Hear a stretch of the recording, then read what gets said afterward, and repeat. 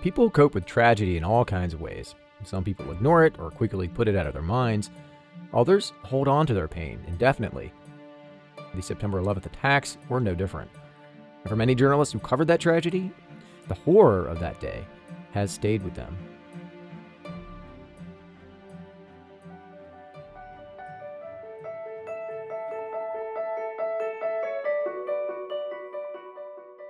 Welcome to Reporting on 9/11, where we hear the emotional, true stories of local journalists who brought us news from the World Trade Center, the Pentagon, and Shanksville, Pennsylvania, 2 decades ago. I'm your host, David DeRoche. In this episode, we're going to hear from television news reporter Bill Prasad. His experience on 9/11 sent him on a path away from journalism and toward a career helping others deal with trauma. In 2001, Bill was a TV news reporter in Washington, D.C. As a freelancer, he would pop up on CNN one day, Fox News the next. He would also do work for local stations in D.C. and around the country. On 9/11, he was scheduled to work at the local Fox affiliate. His day started, like most others, with a trip to the gym. This was one of those big box fitness gyms where there are long lines of machines, aerobics machines, places where you could run. So I'm on one of the aerobics machines, and there was a line of people on the machines who were facing me, as well as a line to my left and right. And back then, we still had pagers. So I heard a pager go off. That doesn't sound like mine. Then I heard another pager go off, another pager. And my first thought was, something is going on. And then I watched each person stop their running machine, get off, and very quickly run into the locker room. So that was my first indicator that something was terribly wrong. I had no idea what it was. So I scrambled off my machine. I called the newsroom. They told me what was happening. His assignment? The Pentagon. Now, Bill was no stranger to reporting on stories like this. He'd spent time covering the Oklahoma City bombing that killed 168 people several years earlier. But that still didn't prepare him for what he experienced when he got to the Pentagon. A portion of the building was in ruins. What I started to see was pretty incredible. It reminded me of the first time that I stood in front of the Murrah building in Oklahoma City. After covering the explosion at the Murrah building, I thought for sure that was going to be the worst thing I would ever see as a journalist. And boy, I was wrong. About 6 years later, there I was in front of the Pentagon. And the whole idea that what I saw at the Murrah building was going to be nothing as compared to what would happen this day in America was just inconceivable.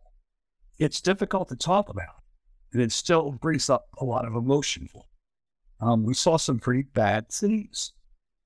Being a journalist meant he had to put the horror of what he was seeing out of his mind and instead concentrate on telling the story. The rest of us, glued to our TV sets and radios, needed to know what was going on. Bill had a job to do. We were headed to the Pentagon when it still wasn't clear whether there were other hijackings taking place. We didn't know whether could there be another plane that was headed toward the Pentagon. Actually, we found out later there was another plane that was supposed to hit the White House. But we didn't know, but we really never gave it a second thought. This is what you are built to do. This is what you do for a living. What followed was a marathon of coverage that went on day after day. What started then was a series of live shots, all-day coverage, live shot after live shot after live shot. I remember trying to find eyewitnesses and then going to a man's business place. He said he was there when it happened.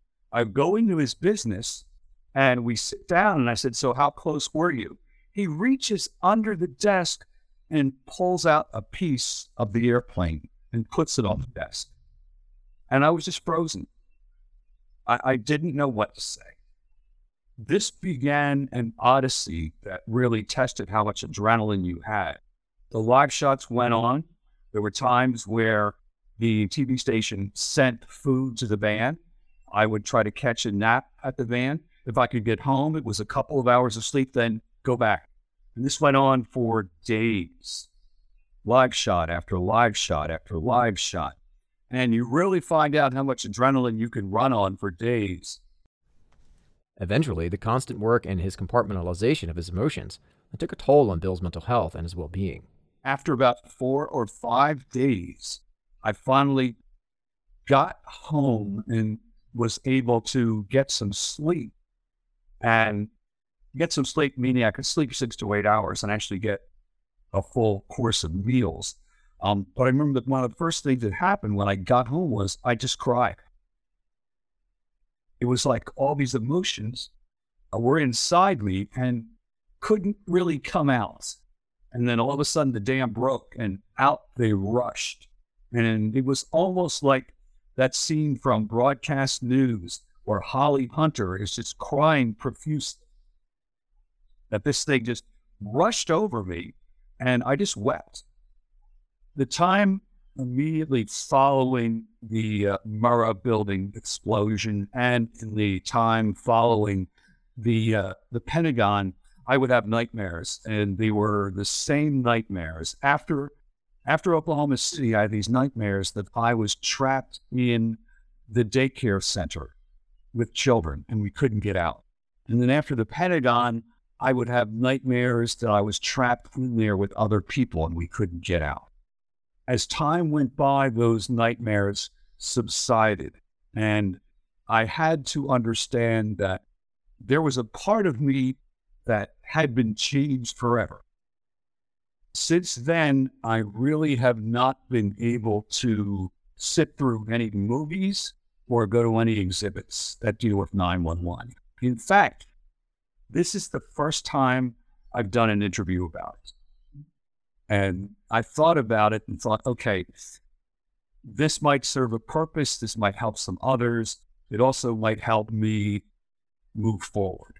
That experience was the start of a transformation in Bill's life. Within 4 years, he decided he'd done enough in journalism. His future lay in helping others. He eventually earned a master's degree in counseling psychology, and he did postgraduate work in trauma psychology at Johns Hopkins University. He says his unique experience on 9/11 and Oklahoma City helped him relate to others who are facing life-altering ordeals. I feel like I've been able to give back not just because of education or expertise, but also because I have been there. I've been on the ground, and I understand what it's like to be there. And it's very, very rare for a psychotherapist to be able to say, yes, I was at the Murrah building. Yes, I was at the Pentagon. Yes, I understand how you feel. When we think about going through traumatic events or being diagnosed with PTSD, we have to think about it in terms of this is highly treatable. If you get in front of a good therapist and you do your work, you can overcome post-traumatic stress disorder. You can get back to a place where you are fully functioning, you are living life to your fullest. And that's the attitude that I bring when I'm in session with a Marine or a soldier or a woman who has had to deal with domestic violence or sexual assault. Together, we can do this. I will be with you when you go through the darkest places, and we will come out the other side. Thank you for listening to Reporting on 9/11. This episode was reported, written, edited, and produced by Ben Bogardus. He's a journalism professor at Quinnipiac University, and hosted by me, David DeRoche. I'm the director of community programming at the university. Special thanks for this episode go out to Bill Prasad, Quinnipiac University's School of Communications, and the Quinnipiac University podcast studio where this episode was recorded. For more stories from journalists who covered 9/11, be sure to subscribe wherever you get your podcasts, and also be sure to check out the other shows produced here at the studio by going to qu.edu/podcast.